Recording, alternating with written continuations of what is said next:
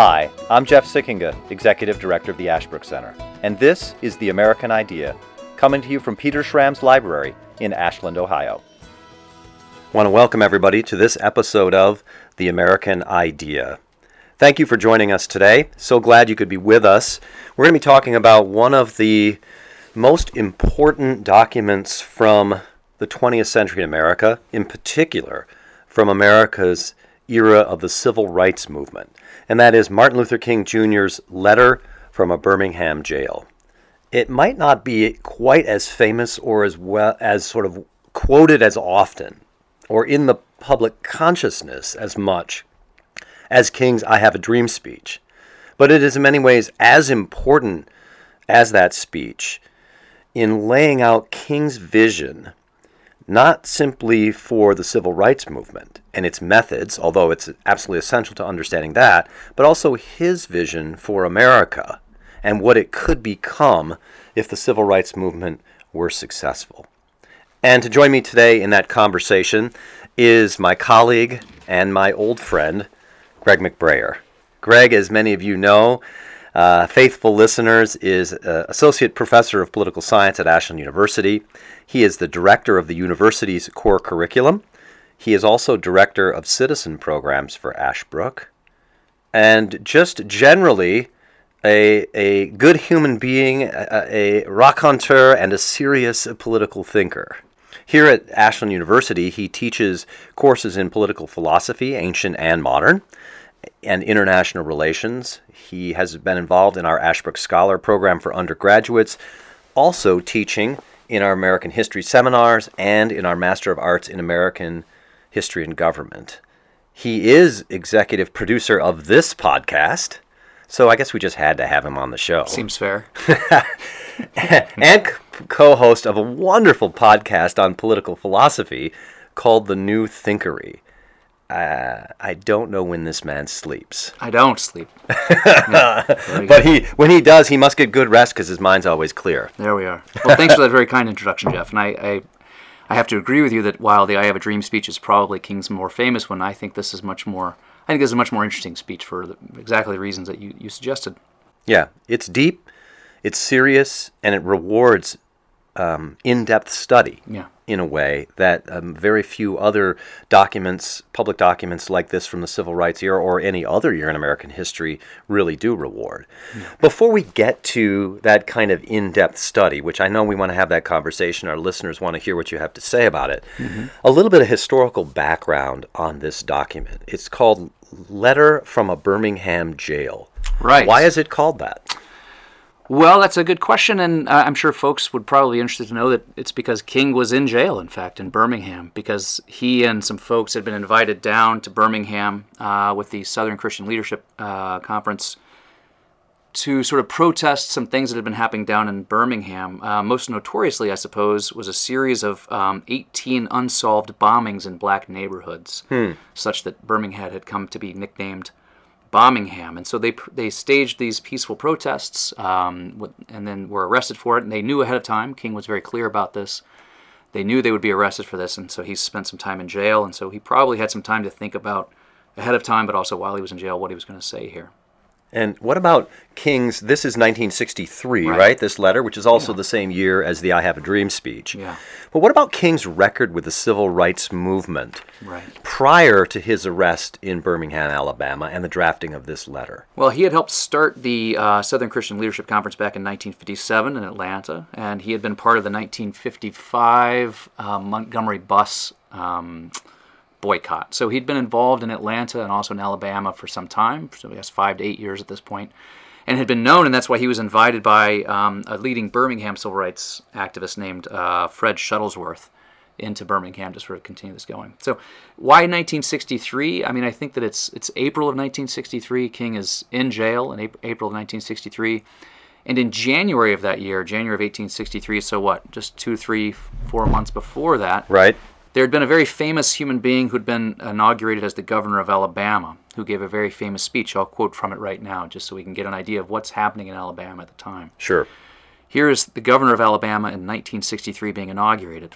He says, quote, "Today I have stood where once Jefferson Davis stood, and took an oath to my people It's very appropriate, then, that from this cradle of the Confederacy, this very heart of the great Anglo-Saxon Southland, that today we sound the drum for freedom as have our generations of forebears before us done, time and time again through our history. Let us rise to the call of freedom-loving blood that is in us and send our answer to the tyranny that clanks its chains upon the South. In the name of the greatest people that have ever trod this earth, I draw the line in the dust and toss the gauntlet before the feet of tyranny, and I say, segregation today, segregation tomorrow, segregation forever. So I think it's fair to say that King is in Alabama at sort of maybe the height even of racial segregation in Alabama. And he, interestingly enough, his letter, he's arrested, as you say, for these nonviolent political protests. He does break the law and is therefore arrested. While he's in jail or as part of the protest, a letter is published, which he makes reference to in the very first paragraph of his letter. So his letter is prompted in a way by another letter. Yeah, that's very funny. That was published in the local newspaper, as you mentioned. So this letter, the letter from Birmingham City Jail by King, opens, "My dear fellow clergymen."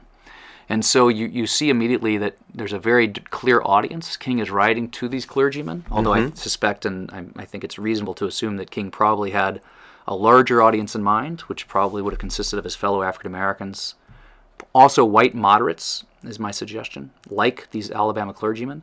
And these Alabama clergymen had written had written a letter in the local paper calling for King to cease and to be prudent. The charge against King was that it was unwise and untimely for them to be engaging in these nonviolent protests at this time. Because Bull Connor, whom folks at home might have heard of, this guy, a rather nasty local politician who had run for a position and lost.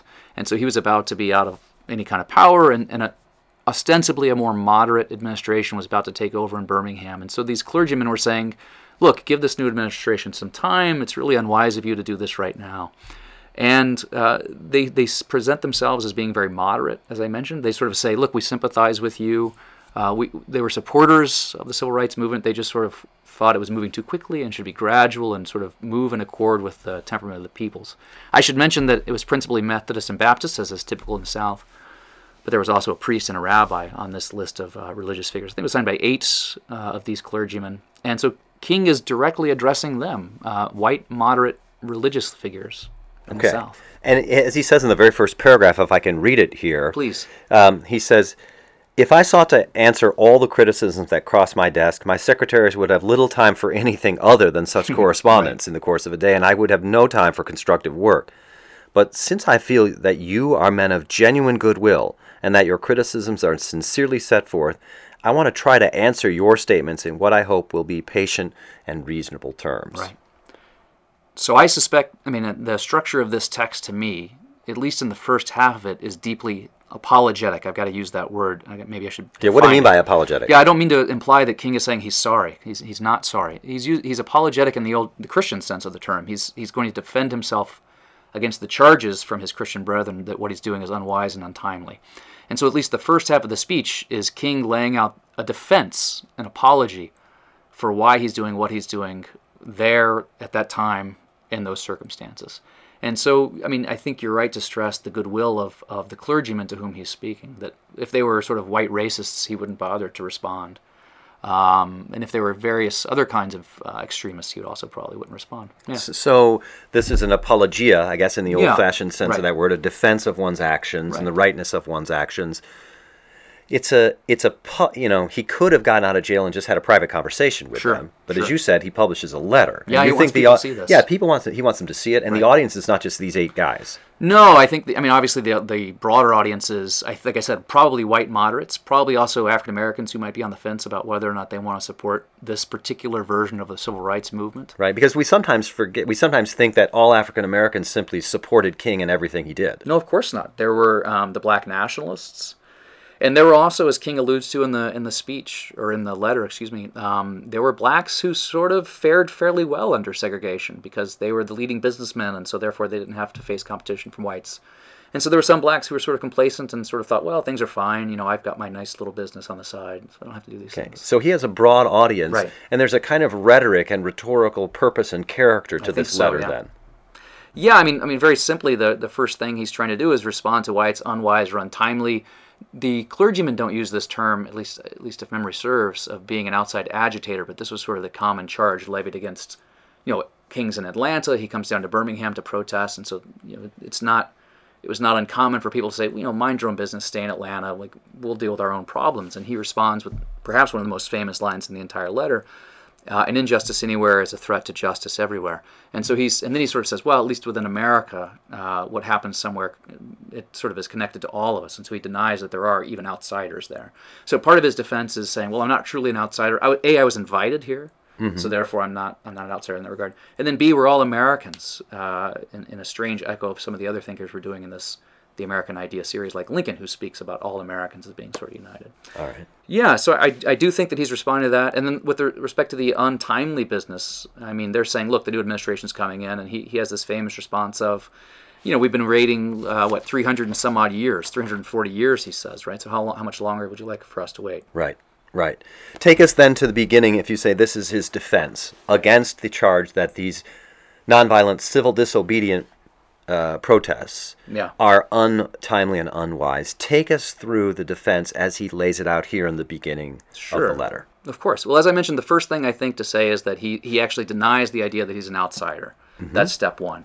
There's a lot more to the timeliness. As I mentioned, he responds, well, look, we've been waiting 340 years, so people keep telling us to wait. But the crux of the defense, as I see it, actually, is a defense of nonviolence as a mode of political action. And so I think through the course of the letter, he contrasts his way with do-nothingism on one hand, but also political extremism on the other hand. So he's trying to set himself out to look like a moderate. And part of that is sort of laying out what it means to do nonviolent political action. And he says, this is only like 5 or 6 paragraphs in, that there are 4 basic steps to any nonviolent campaign. And he says we went through these 4 steps. I'll name them here in just a second, but I think that a lot of people just think that we can just rush in and protest anything. And I think that King is actually showing that his protests were calm and rational, and it was after a lot of deliberation, a lot of self-reflection, a lot of self-purification, he says. And so it's not simply the case that these people are just willy-nilly jumping around saying, protesting anything they don't like. And so the first thing they did was, here are the 4 steps. Step 1, collect the facts to determine whether or not any injustices exist. As I mentioned before, these dozens of bombings that were unsolved, I think that's pretty good evidence. There's other evidence he gives. Step 2 is negotiation, and he sort of lays out, look, we tried to negotiate with the city. We actually did reach a negotiation and a settlement on an agreement to do something, for example, to take down certain signs, and then the city didn't follow through on them. So we did negotiate. They didn't do what they said they were going to do, so step 2, we also followed that. The third step I find most important, probably, and I already alluded to it a moment ago, it's self-purification, where they sort of got everyone who was involved, and they sort of asked them a series of questions, and there was training to sort of, can you commit to nonviolence? And I think that's, in other words, are you sure that you can withstand beatings, being spat upon, being hurled insults at, and remain calm? I mean, we should remember those, if you've seen pictures of this, right? Like, these are well-dressed human beings. They're wearing suits in many cases or dresses. They're receiving some of the most awful treatment you can imagine from human beings and dogs and fire hoses and these things. And it was a series of making sure that you had the right character and disposition of soul to be able to withstand that kind of a thing. Only after those first 3 steps do they move to step 4, which is direct action. And he presents direct action as a middle ground between doing nothing and political violence. So the middle between nothing and violence is nonviolent action. So he's trying to present himself as a moderate. Of course, implicit in all this is the idea that he's been charged as an extremist, which he'll go on to mention explicitly. Right. After laying out the 4 steps to nonviolence, he says we have to follow all of these. Right. So there is real deliberation, there's rationality, there's a deep concern for the character of oneself. Yeah. And I would say, in a way, not surprisingly, it to my mind, immediately when I hear self-purification and think of these things, I think of Christ's injunction to turn the other cheek. Yeah, it's very Christian. That's something we should stress here, that this speech is very Christian, and it's very much wedded in the Western tradition. So on the one hand, the Bible, and he quotes a number of Old Testament prophets, or Hebrew Bible prophets, as well as Jesus explicitly. He likens himself to Paul, and other Old Testament prophets. But on the other hand, he also likens himself to Socrates. So he sort of shows himself firmly in this tradition of Western political thought in America. But if I could go back to the self-purification for a moment, and you mentioned that there were a wide variety of black opinions, I think it's easy for us in present day to look back in the 1960s and think, well, of course every black would have been perfectly on board with this, and only unreasonable people would not have supported this. And I just think that that's wrong. And I think it's only because of the benefit of the success, hindsight, we can see that it was successful, that everyone would have gotten on board. And when I teach this, in fact, I'll just confess to you, I don't think I could have done this. I think it takes an incredible amount of courage to do what Martin Luther King Jr. was exhorting his fellow African Americans to do. And I can take a punch, but I couldn't not punch back. And so I find it extremely impressive, the sort of self-control and discipline, and like you said, the Christian turn the other cheek virtue that's at the core. I'll just, if you don't mind, I'd like to relate just a little story. A few years ago, I listened to an interview with Condoleezza Rice about her parents. She grew up in Alabama, as folks may know. Condoleezza Rice, the former U.S. Secretary of State under George W. Bush. And she was speaking about a book she had written called Extraordinary Ordinary People, about her family members. And she talks about her parents, and she said in this interview that her father refused to take part. Of course, her father is African American. She herself is African American. Her father refused to take part in Martin Luther King Jr.'s demonstrations after having been invited. And I'll read her account of what she says, why he said he wouldn't do it. She says the following. This is from her book, as I mentioned. My father had his own reasons for refusing to join King in his acts of civil disobedience. I can remember it as if it were yesterday, a conversation between my parents about how to react to the call to take to the streets and behave non-violently. I stood in the hallway of our house listening as my parents conferred in the living room. And I'm not going to go out there because if some redneck comes after me with a billy club or a dog, I'm going to try to kill him, he said. And then they'll kill me, and my daughter will be an orphan.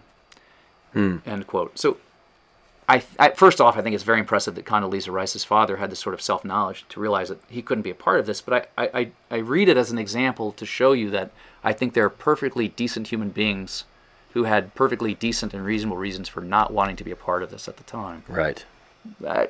It takes nonviolence. I mean, he mentions the three prophets from the Old Testament who walked into the fire, right? I mean, that takes a certain strength of soul that not a lot of folks can have. Right. I would say. So far from being a tactic of the weak, it's a tactic of the strong. Yeah, that's right. And for what it's worth, he does express he expresses an awareness that it may not work. He very famously says, right, that freedom is never voluntarily given by the oppressor. Mm-hmm. And so, I think he's very sensitive to the fact that this is a risky undertaking, to be sure. So this is sort of an argument against a response, an apologia against the idea that this is unwise. Right. It can't work. He's like, no, it can work if we follow this path of nonviolence. We can follow this path of nonviolence. The untimely part. He has a paragraph here under where we were just talking where he says, you may well ask, why direct action? Why sit-ins, marches, and so forth? Isn't negotiation a better path? Yeah, but as I mentioned a little moment ago, they said that they had tried negotiation, so that hadn't worked. But also he goes on to give the example, and he'd given the example already of Paul and other prophets, and here he gives the example of Socrates. Yeah. And he says, he's fully well aware that this project might not be successful, but some of the most impressive examples from our history are successful examples of the kinds of methods that he's talking about, people who did these things nonviolently. Paul spread the gospel. The Old Testament prophets spread the teaching of the Torah, and Socrates apparently, by his account, really got people to start thinking critically about themselves, and did so nonviolently. But doesn't it create? I'm thinking now. I'm a recipient of this letter. I'm reading this letter, and I'm thinking, won't it create tension in the community? Yeah, this is the allegation against him, right? That what you're doing is going to cause tension, and King says very clearly, yeah, that's the point. He wants to cause tension, good tension. There's this other civil rights advocate who's famous for having said he wanted to create good trouble or something like this, which is, I think, more or less in the spirit of what MLK is saying here, right? He did want to create tension because tension is somehow necessary if we're ever going to overcome the past injustices. And he even says, I have earnestly opposed violent tension, right. But there is a type of constructive nonviolent tension which is necessary for growth. What does he mean by that? A constructive, nonviolent tension. And there, again, as you mentioned, he brings in Socrates as someone, he says, who created constructive, nonviolent tension in his hearers. Sure. I guess in my mind, as I read this and I reflect on it, you sort of realize that Socrates' audience might not have been the immediate jury at the time, right? And so that he might have been trying to get other people to think about the justice of his cause. And I think that King, just as we mentioned, like the Alabama clergyman or his direct audience, but maybe it's actually wider and broader, and he's actually reaching out more largely amongst the American community. King was very well aware that this would be televised, for example. And that this would create a tension in the minds of people outside of Birmingham, outside of Alabama, and nationally, right? And so if you're sitting at home in Minnesota and you sort of, before television, you sort of hear about the plight of African Americans in the South, you might be able to sort of say, well, it's probably not that bad. But as soon as you can see it, right, on television, these decent, handsome young people, well-dressed, clearly being victimized and brutalized by the police, I think it's going to create tension throughout the country, and this goes back to the idea that we're all interconnected, to make change on the South. And in fact, later on when George Wallace tries to prevent two young people from going to college at the University of Alabama this same year, the National Guard gets sent in. And that you realize that maybe part of what's going on here is that the issue needs to become national in order to be solved, that he's appealing to people more broadly. So the tension then is, in a way, a tension in the minds and in the consciences, I think that's right, of the nation. Yeah, I think that's right, to show them the injustices that they otherwise might be able to ignore. Yeah. Hi, I'm Rich Police, Associate Director of Student Programs at the Ashbrook Center. The Ashbrook Scholar Program is an honors program located at Ashland University for undergraduate students with an interest in politics, history, and economics. Modeled after a classical liberal education, you will read the great texts, not textbooks. Your classes will be conversations, not lectures. Conversations with other students, with your professors, and with great thinkers and statesmen from throughout human history. If you or a young person you know are passionate about life's important questions, if you want an education that emphasizes discovery, if you value liberal education and the principles of freedom it upholds, then this is the place for you. To learn more, visit us online at ashbrookscholar.org. Well, it's one thing to say this is timely, because the time for negotiation has passed. We tried it. It's another thing to say, and it's not unwise. In fact, it's wise because we can create this constructive tension through the method of nonviolence, if we follow it truly. But it's a third thing to say, okay, but you're doing all of this, Martin Luther King Jr., by breaking the law. Right. So the funny thing is, in his defense of himself, that's very helpful, Jeff. I'm glad you noticed that, because he goes through the direct charges, untimely, unwise. But then he turns to the question of justice. And he tries to argue that what he's doing is in fact just, which is, I think, bound up with your question of the legality of what he's doing. So first he appeals to a higher law, very much in the spirit of Western philosophy, Western theology, right? So he says, just like Aquinas knew that there was a law above the law of man, I know that these unjust segregation laws in the South are fundamentally unjust. So he reminds his readers that everything the Nazis did was legal but not just, and everything the Hungarians did was illegal but just. And so he appeals to this idea of a natural law to show that what he's doing is just. And just a couple more, maybe one more point here. Yes, he's aware that he's breaking the law, but part of the nonviolent program is accepting the responsibility and facing lovingly the punishments that would come with the breaking of the law. They have to be able to accept that. And he actually says this quite literally. He says, I'll just read here. He says, I hope you're able to see the distinction I'm trying to point out between an unjust and a just law. In no sense do I advocate evading or defying the law, as would the rabid segregationist. That would lead to anarchy. One who breaks an unjust law must do so openly, lovingly, and with a willingness to accept the penalty. I submit that an individual who breaks a law that conscience tells him is unjust, and who willingly accepts the penalty of imprisonment in order to arouse the conscience of the community over its injustice, is in reality expressing the highest respect for the law. I mean, there's already a bunch of themes that you and I have been talking about. Openness, loving, accepting the penalty, trying to arouse the conscience of the community. And he addresses head on the question of whether or not he actually respects the law, and he insists that he does. And I'll just add to this point that throughout the letter, all of his references to Jefferson, Lincoln, anything American, anything Western, Socrates, Aquinas, Buber, any of these thinkers, it's all positive. And he presents himself perfectly in step with the history and tradition of America. Nothing is critical, right? We're going forward. He's on the same page as all of them. And therefore, he has a respect for the law, and that respect for the law includes a respect for the highest law of our land, the U.S. Constitution, and the Declaration of Independence, which he says was majestically penned, or penned by the majestic hand of Thomas Jefferson, or something like this.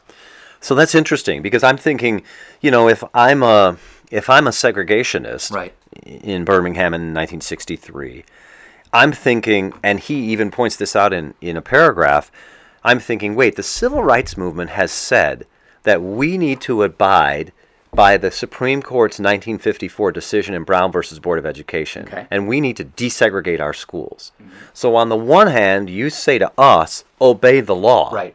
And then you come here to Birmingham and you disobey the law. Right. So this hypocrisy or something. This hypocrisy. How can you command us to obey the Supreme Court as the law and then break the law? Right. How does he respond to that criticism? Well, as I mentioned a moment ago, I think that part of it is, one is the distinction between just and unjust laws. Okay. But I think secondly... Can we just stop for there for a second? Yeah. Talk about that difference. What in King's mind, what's the difference between a just law and an unjust law? Sure. He says it. He lays it out very particularly and very clearly. He says that an unjust law is a law. He doesn't give it. He says actually not a law. It's a code.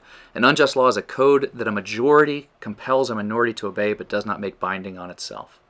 And so, the segregation laws, the whites impose upon the blacks, but don't follow themselves. And then he gives several examples of blacks being disenfranchised. He mentions that there are counties in Alabama that are overwhelmingly majority black, where not a single African American is registered to vote. And I mean, one could give countless examples of these things, right?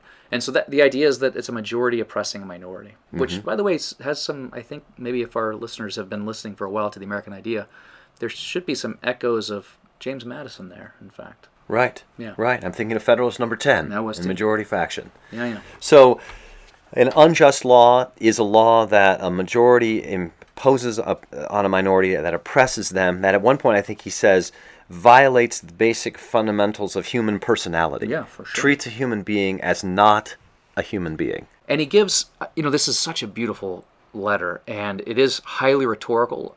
I'm really impressed by it. And one of the most moving examples of sort of trying to arouse the emotion of the listener or the auditor or the reader is his own example about his daughter, right?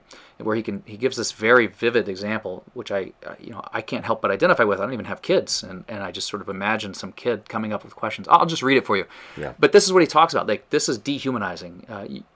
Segregation teaches blacks from a young age that they're different, that they're less than human. And what he's really worried about, among other things, is that this sort of engenders a kind of bitter hatred in blacks toward their fellow human beings. In other words, it spoils their soul in some way. And it would be nice if the African Americans could rise above it. So he gives the example of his daughter, right? He mentions that she. Let's see if I can find the passage. Here it is. He mentions that his daughter saw a commercial on television for an amusement park, and he's sort of. I'm just going to read this for you. He says how difficult it is to explain to your 6-year-old daughter why she can't go to the public amusement park that has been advertised on television, and see tears welling up in her eyes when she's told that Funtown is closed to colored children, and see the ominous clouds of inferiority beginning to form in her little mental sky, and see her beginning to distort her personality by developing an unconscious bitterness toward white people. When you have to concoct an answer for a 5-year-old son who's asking, "Daddy, why do white people treat colored people so mean?" When you take a cross-country drive and find it necessary to sleep night after night in the unforgettable corners of your automobile because no motel will accept you. When you are humiliated day in and day out by the nagging signs reading white and colored. When your first name becomes, I probably shouldn't read that, your middle name becomes Boy, however old you are, and your last name becomes John. And your wife and your mother are never given the respected title of Mrs. I can go on, but the point here is, I don't see how one can't be moved by that. By the way, the rhetorical, the anaphora, right? When you, like the amazing repetition, but also like just tugging at your heartstrings. And so he says at the end of this, like talking about his daughter and his son and then his wife and his mother, and he says, "I hope you can understand our legitimate and unavoidable impatience." And I'm deeply moved by that, and I imagine that there were I think the evidence is that lots of Americans were moved by this. Right.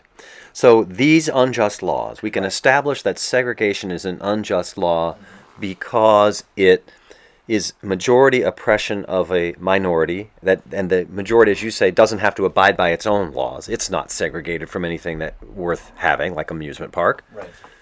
And it treats human beings like they are not human beings. Can I just, real quick on that amusement park thing?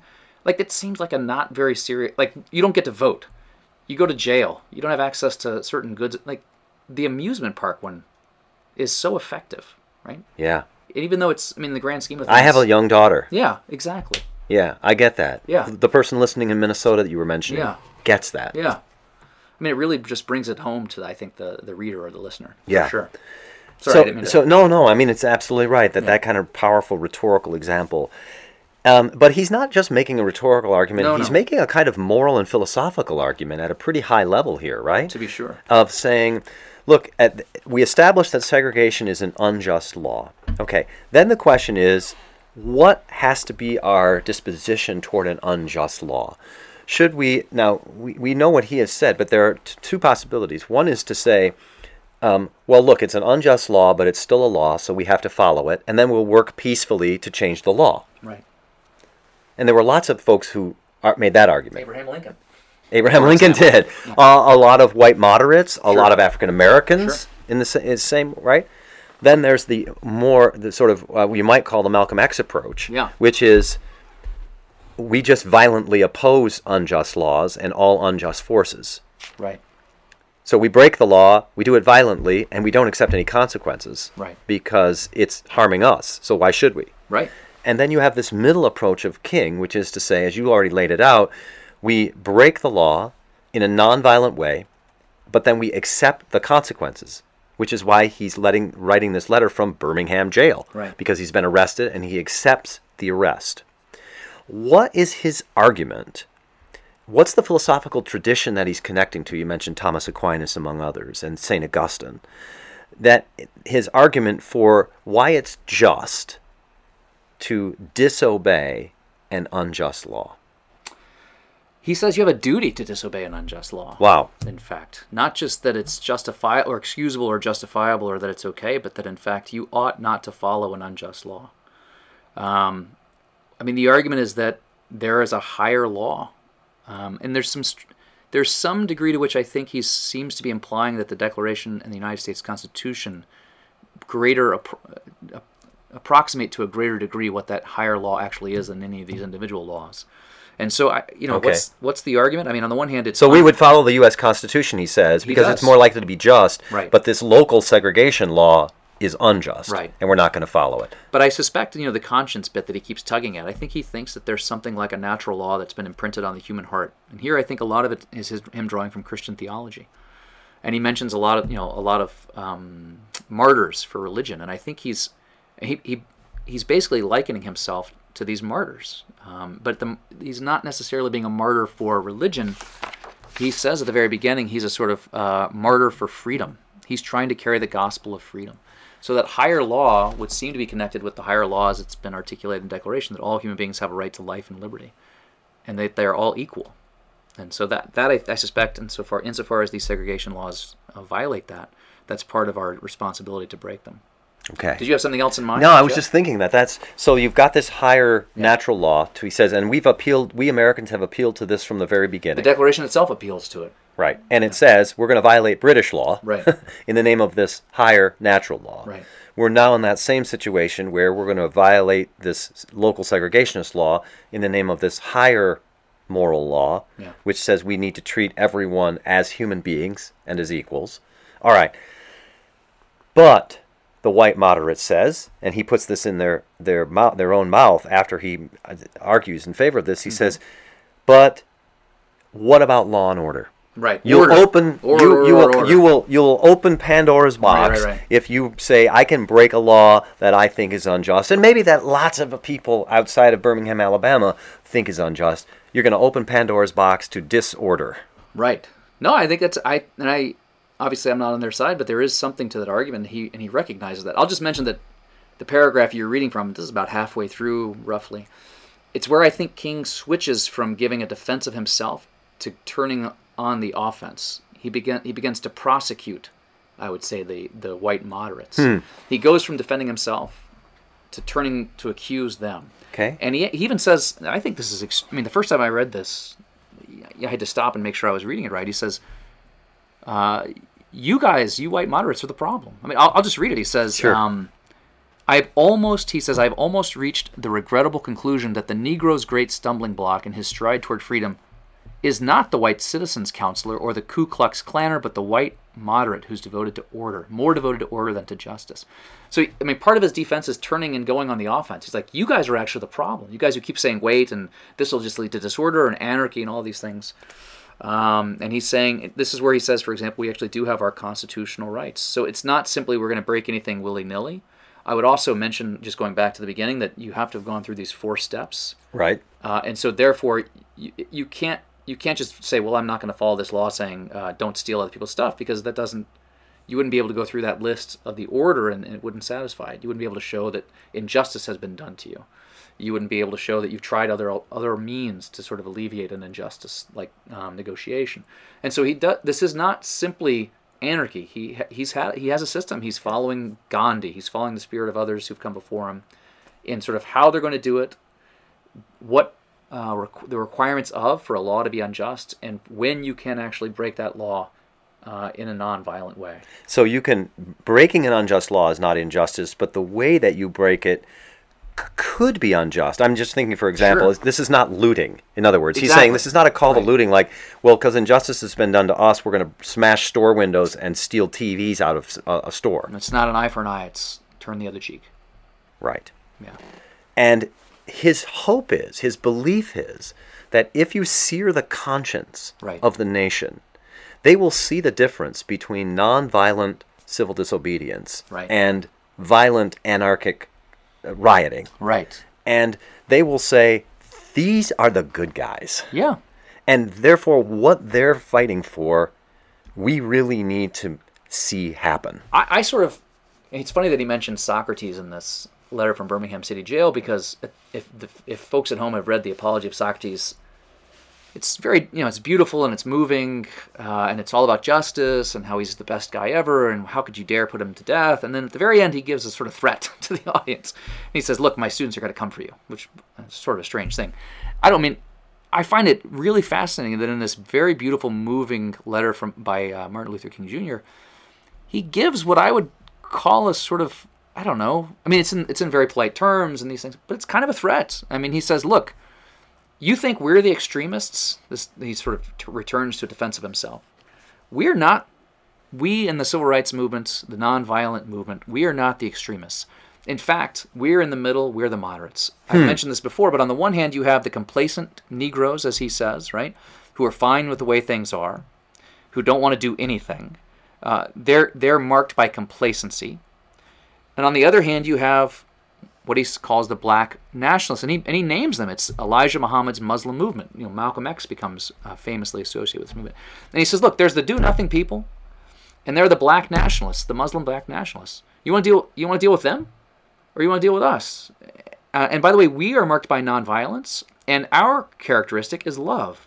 So you have complacency, hatred, or love. And the way he presents it is that love is somehow the moderate middle ground. And he says, if you ignore us, if you don't deal with us, then you're going to have to deal with the black nationalists, because you're going to only further alienate most black people and drive them into the arms of of the Muslim movement. And he says, I've tried to stand between these two forces. I've tried to. I'm the one. Martin Luther King Jr. am trying to be the one who's reasonable here and who can negotiate with whites in our country, and sort of put us all on a better footing. And if you don't deal with me, it's going to be much worse for everybody. It's interesting because... And by the way, just that group also does not... Elijah Muhammad's group does not... the Constitution is bad. The Declaration is bad. It does not trace itself to Western political thought at all, or Western civilization. I once taught this to the Ashbrook Academy students, as you know, to some high school students, and one of the young ladies in the class said, I've never heard anybody in the civil rights movement connect their agenda, their goal, so deeply to Western civilization as though it's a continuation of it, not a rejection of Western civilization. And I couldn't put it any better. I think that that's right. King sees himself very much in the tradition of Christianity on one hand and Western philosophers on the other. And America, of course. Right. He's not an outsider to this, as you said. He is an American arguing to Americans about living up to their own American conscience. He likens what he's doing to the Boston Tea Party at one point. I mean, like, he's as American as apple pie. Wow. Yeah. So, and it's a middle ground, as he says. He explicitly declares it a middle ground. But he also says, in response to people who say, but it's extremist, this method. He goes on to say, okay, if you want to call me an extremist, right. Oh, good. I'll actually accept that label. I'm an extremist for love, yes. That's what he says. Right. He says, was not Jesus an extremist for love? Love your enemies.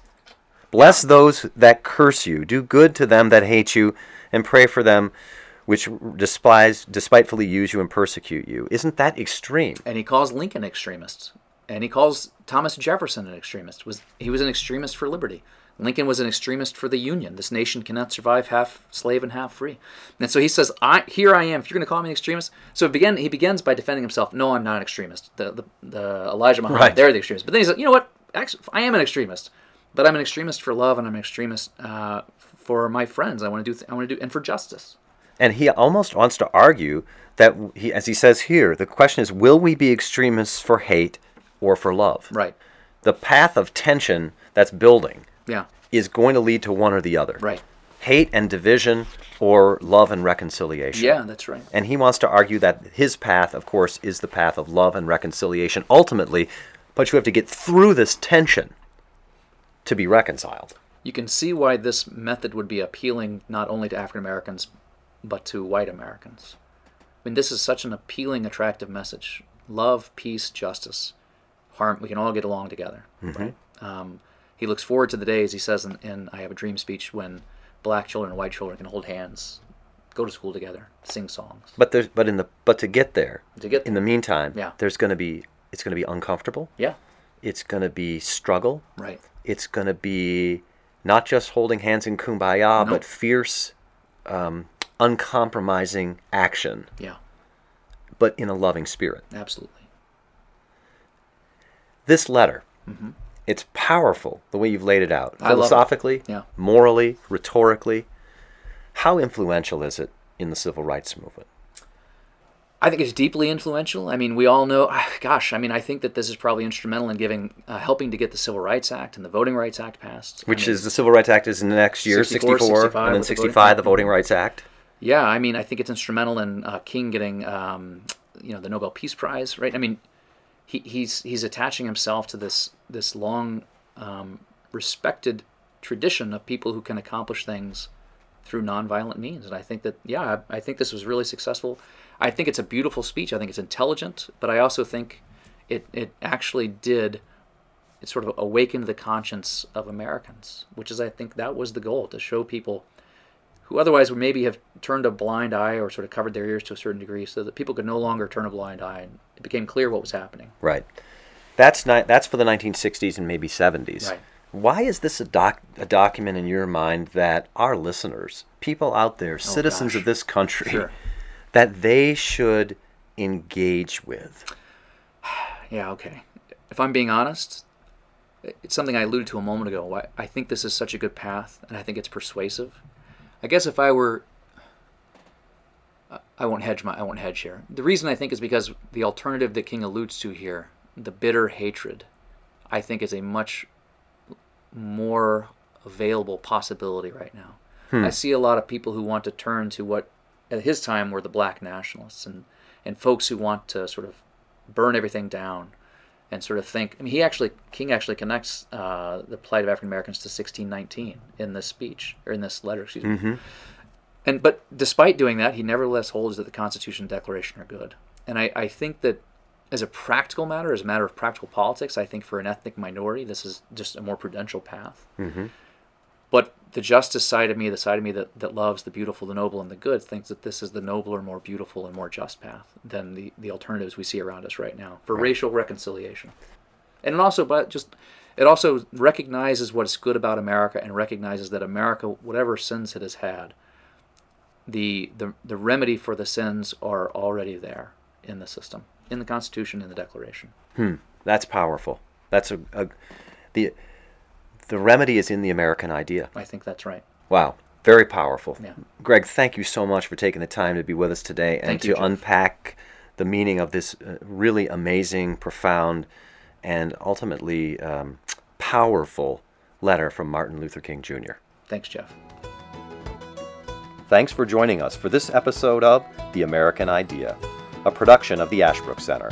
If you enjoyed this episode, please give it a 5-star rating and review on your platform of choice. Subscribe for more at ashbrook.org/American Idea Pod, and follow us on Twitter and Facebook at AM Idea Podcast. From the Schramm Library in Ashland, Ohio, I'm Jeff Sikkenga.